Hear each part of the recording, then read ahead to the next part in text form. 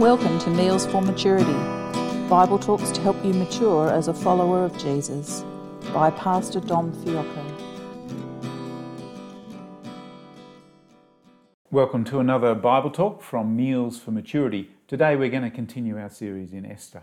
Now, I like preaching through books of the Bible and basically letting God's word speak for itself. And you see, by tackling books of the Bible, I'm not left as a preacher trying to work out what to preach on Sunday by Sunday. See, it's pretty simple for me. Last time was Esther chapter 3. So guess what?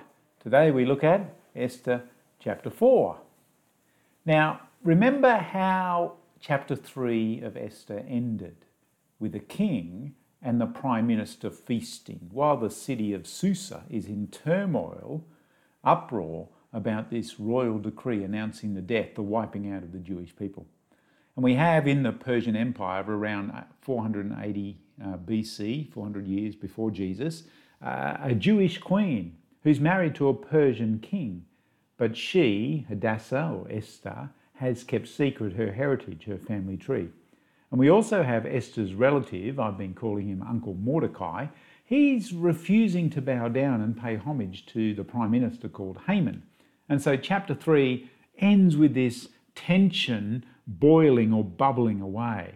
What will happen next in this drama-filled story in our Bibles? Well, chapter 4 I've called D-Day in the Palace. It's decision day. Now, before Jen reads chapter 4 to us, I want us to be aware of a series of contrasts between chapters 3 and chapter 4. Chapter 3 of Esther is all about how the non-Jews react to a threatening situation when Mordecai doesn't bow down, doesn't bend the knee to Haman. Chapter 4 is all about how the Jews react to a threatening situation, for the Jews are about to be annihilated, about to be wiped out. Chapter 3 is all good news for non-Jewish people. Chapter 4 is all bad news for Jewish people. Chapter 3 ends with feasting. Chapter 4 ends with fasting. So you see these differences, these contrasts across the two chapters. But there's also similarities. In both chapters, chapters 3 and 4, the main action begins at the king's gate, but ends in the corridors of imperial power. In both chapters, the main players seek royal power and then dictate what should happen. And in both chapters, the well-being of royalty is being threatened. So let's hear chapter 4 read to us now. Chapter 4. When Mordecai learned all that had been done, Mordecai tore his clothes and put on sackcloth and ashes and went out into the midst of the city, and he cried out with a loud and bitter cry. He went up to the entrance of the king's gate, for no one was allowed to enter the king's gate clothed in sackcloth. And in every province, wherever the king's command and his decree reached, there was great mourning among the Jews, with fasting and weeping and lamenting, and many of them lay in sackcloth and ashes. When Esther's young women and her eunuchs came and told her, the queen was deeply distressed. She sent garments to clothe Mordecai so that he might take off his sackcloth, but he would not accept them. Then Esther called for Hathach, one of the king's eunuchs who had been appointed to attend her, and ordered him to go to Mordecai to learn what this was and why it was. Hathach went out to Mordecai in the open square of the city in front of the king's gate. And Mordecai told him all that had happened to him and the exact sum of money that Haman had promised to pay into the king's treasuries for the destruction of the Jews. Mordecai also gave him a copy of the written decree issued in Susa for their destruction, that he might show it to Esther and explain it to her and command her to go to the king to beg his favor and plead with him on behalf of her people. And Hathach went and told Esther what Mordecai had said. Then Esther spoke to Hathach and commanded him to go to Mordecai and say, "All the king's servants and the people of the king's provinces know that if any man or woman goes to the king inside the inner court without being called, there is but one law to be put to death, except the one to whom the king holds out the golden scepter, so that he may live. But as for me, I have not been called to come into the king these 30 days. And they told Mordecai what Esther had said. Then Mordecai told them to reply to Esther, Do not think to yourself that in the king's palace you will escape any more than all the other Jews. For if you keep silent at this time, relief and deliverance will rise for the Jews from another place, but you and your father's house will perish. And who knows whether you have not come to the kingdom for such a time as this?" Then Esther told them to reply to Mordecai, "Go, gather all the Jews to be found in Susa, and hold a fast on my behalf, and do not eat or drink for 3 days, night or day. I and my young women will also fast as you do. Then I will go to the king, though it is against the law, and if I perish, I perish." Mordecai then went away and did everything as Esther had ordered him. Chapter 4 begins with Mordecai finding out about the royal edict to destroy the Jews.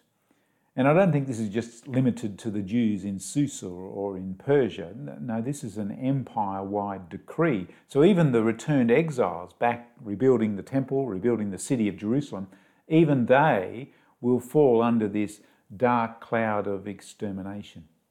Interestingly, in chapter 4, verse 3, there is deep mourning and there's tears and there's wailing and there's fasting, but sadly there's no mention of prayer to God.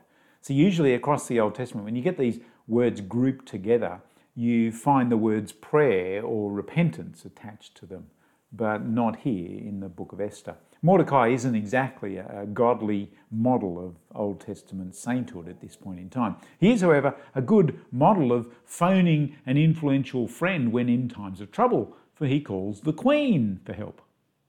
Now Queen Esther hears about Mordecai and his bad taste in dress sense, and so she does the womanly thing and she sends him a bright new wardrobe, hopefully to get him out of his sackcloth and rags and to cheer him up a little bit. But when the clothes are refused by Mordecai and sent back, well, then Esther figures there must be something wrong here. So she sends her servants to investigate. And then there's panic in the palace.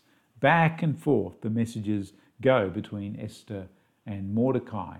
And verse 8, Esther gets a copy of the royal edict detailing the day of murder for the Jewish people. And she also gets instructions from Mordecai to reveal her Jewish identity to her husband, King Xerxes.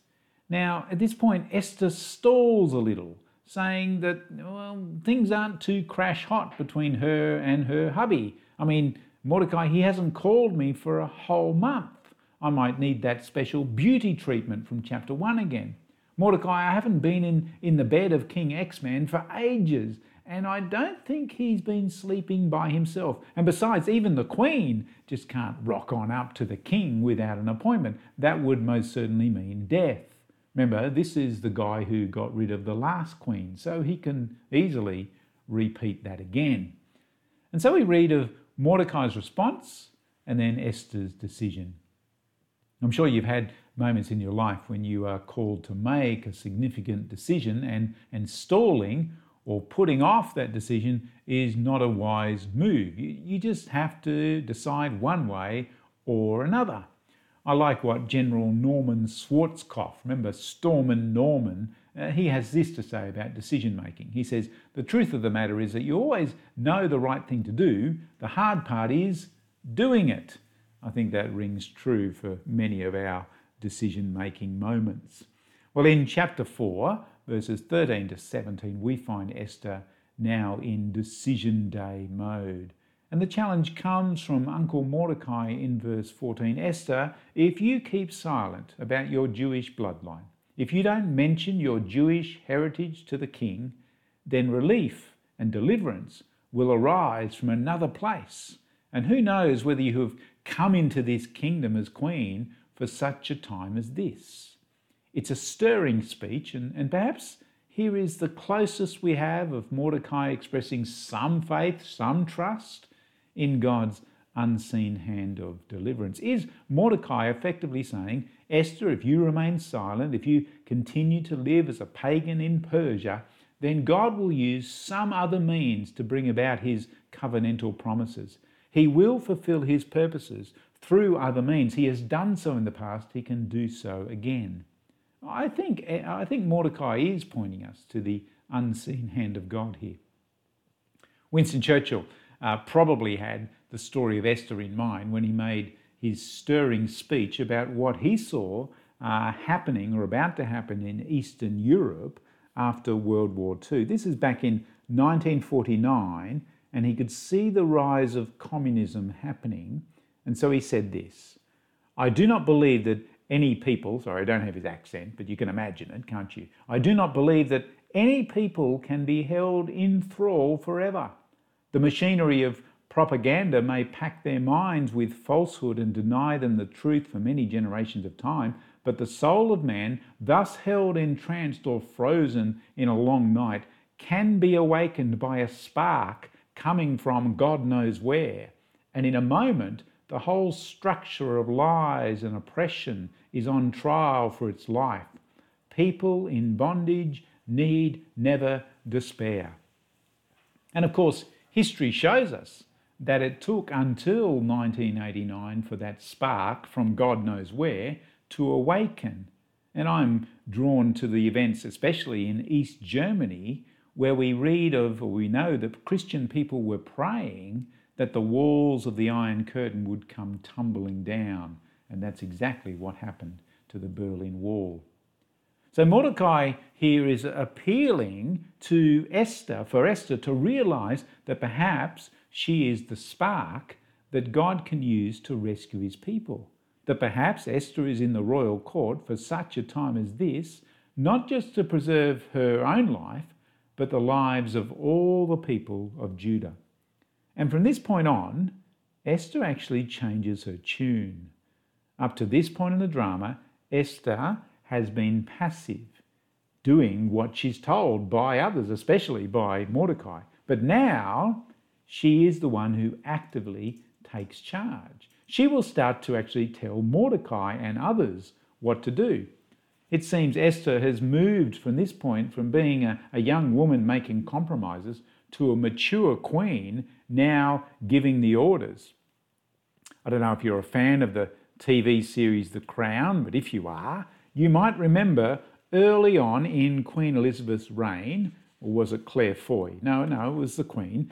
She's a young woman in her 20s, and she's been meeting regularly with the Prime Minister. And at this point in time, the great Winston Churchill, I mentioned him before, basically the man has led Great Britain to defeat Nazi Germany. But Winston Churchill has been keeping a secret about the state of his poor health before the Queen. Actually, we learned that Winston Churchill's had a stroke and he's kept that silent before the Queen. And so the Queen asks Winston Churchill directly, "Is your health better now?" "It is," the Prime Minister replies. And then the Queen says, "Good, but is it sufficiently better? Is it fit for office better? I would ask you to consider your response in light of the respect that my rank and my office deserve, not that which by my age and gender might suggest." You see, it was a crowning moment, pardon the pun, crowning moment for this young queen. It was a real turning point in Queen Elizabeth's leadership of a nation. Well, that seems to be the case for Queen Esther here, right at the end of chapter 4. So she calls for a fast among the Jews to take place for 3 days. And she even gets her royal court of young women servants to also fast. But sadly, once more, there's no mention of prayer accompanying this time of fasting. I think its absence from the drama speaks loudly. There is still a long way to go for Esther and Mordecai. In the end, Esther says, "Okay, I will approach the king, though it is against the law, but if I perish, so I will perish." It really is an act of courage on Esther's part at this point, and one for which we can actually praise God for. And notice how this chapter ends in verse 17. "So Mordecai went away and did everything as Esther had ordered him." One writer sums it up nicely. He writes, "The sole hope for the Jews lies in the hands of a young woman whose life up till this moment had been devoted to beauty treatments and the royal bed. Well, we'll stop there, and again, we'll let the tension just boil a bit more, and we'll pick things up next time at chapter 5. But I want us to think about why the narrator across the story of Esther wants us to know a little bit about the family trees of both Mordecai and Haman. You see, throughout the book of Esther, Mordecai is described as the Jew. We keep being reminded of this in chapter 2, chapter 5, chapter 6, chapter 7, chapter 8, chapter 9, and chapter 10. And we also get reminded that Haman is the enemy of the Jews. Chapter 3, verse 10, chapter 8, verse 1, chapter 9, verse 10. But the author gives us a little bit more detail, which might actually just answer the question as to why Mordecai previously refuses to bow down to Haman, and so cause all this drama in the story in the first place.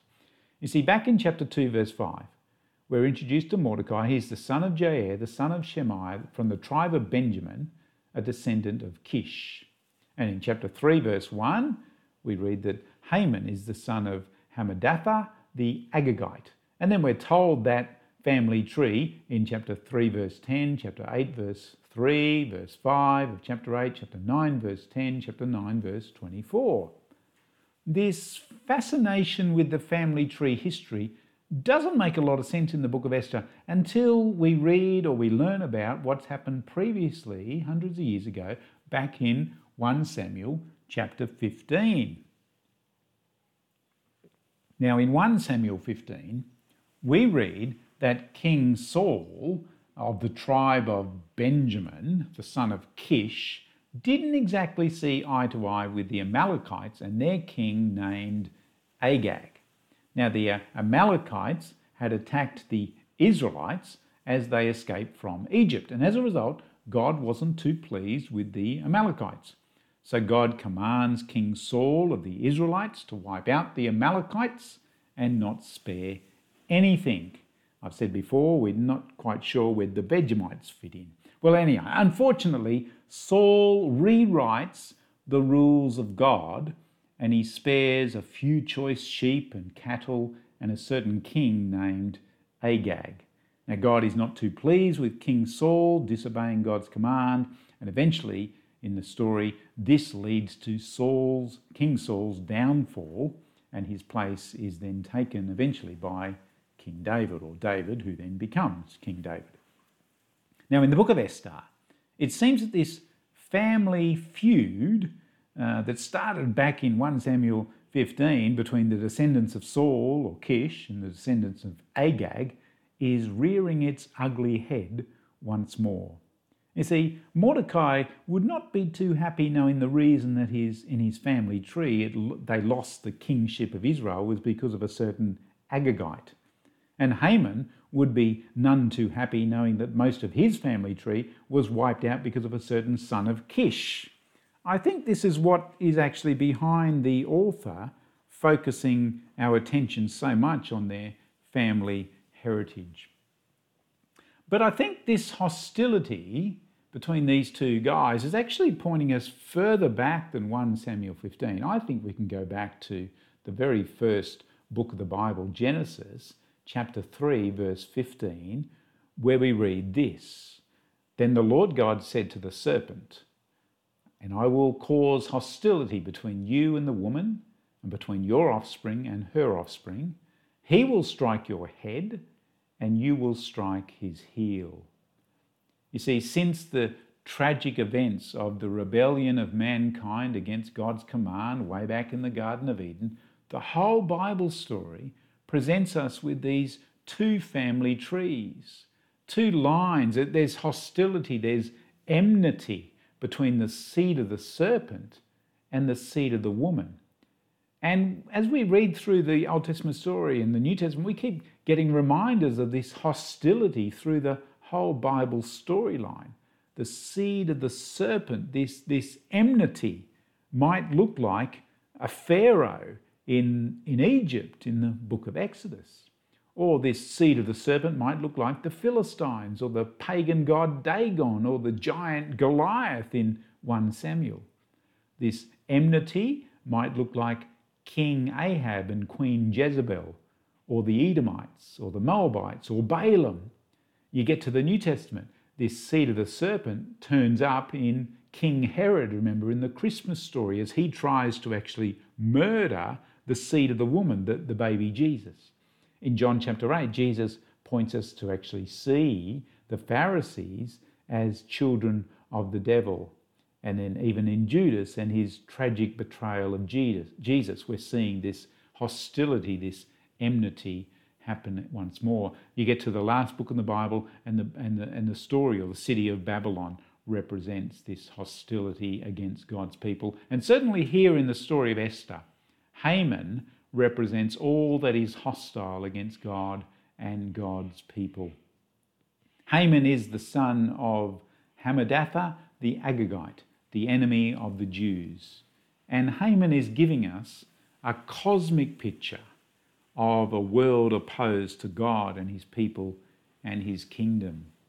And in this disordered world of sin, there will be hostility and envy and jealousy and slander and hatred and malice and persecution and even murder against God's people. And behind all this, we're told in the scriptures, is the work of Satan. Surely the gospel events concerning the crucifixion of the Lord Jesus remind us of that truth and the hostility that's present ever since Genesis 3:15. So at one level, the arrival of Haman in the book of Esther should not surprise us at all. I mean, since Genesis 3:15, there's always been forces, especially people, who are opposed to all that belongs to God. There's always been forces attacking God's people. And even though the devil is not mentioned in the book of Esther, he too is very active in this drama. I mean, Haman doesn't quite have horns and a red cape, but Satan doesn't need that outfit to do his sinister, diabolical work.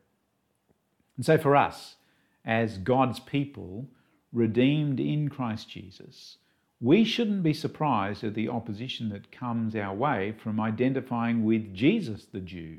I mean, we shouldn't be taken aback when the world laughs or mocks or ridicules Christian ethics. We shouldn't be saying, oh my goodness, why doesn't the world love us and what we're doing and proclaiming? For if you know Genesis 3:15, and if you know the story of Esther, well, opposition to God's people is par for the course. And if you know Genesis 3:15, and if you know the story of Esther, you'll also know that the God of peace will soon crush Satan under your feet, Romans 16 verse 20, and that Colossians 2 reminds us that Jesus has disarmed the rulers and authorities, including the Hamans of this world, and put them to open shame by triumphing over them at the cross. And Hebrews chapter 2 verse 14 reminds us that through death, Jesus has destroyed the one who has the power of death, that is, the devil. You know, a few hundred years after Haman comes along, another Jew comes along, Jesus of Nazareth, and this time he says, I will perish for the salvation of my people. I will perish, but the decisive blow against Satan and his enemies will be delivered. The serpent's head will be crushed, and after 3 days, victory will come to the resurrected one and to all who belong to his kingdom. And for that, my friends, we can rejoice and thank God. How about I pray? Heavenly Father, we thank you that in a world full of Hamans, we know that Genesis 3:15 remains a rock-solid fact, and that through the death of your Son, he has crushed the power of the devil and his army.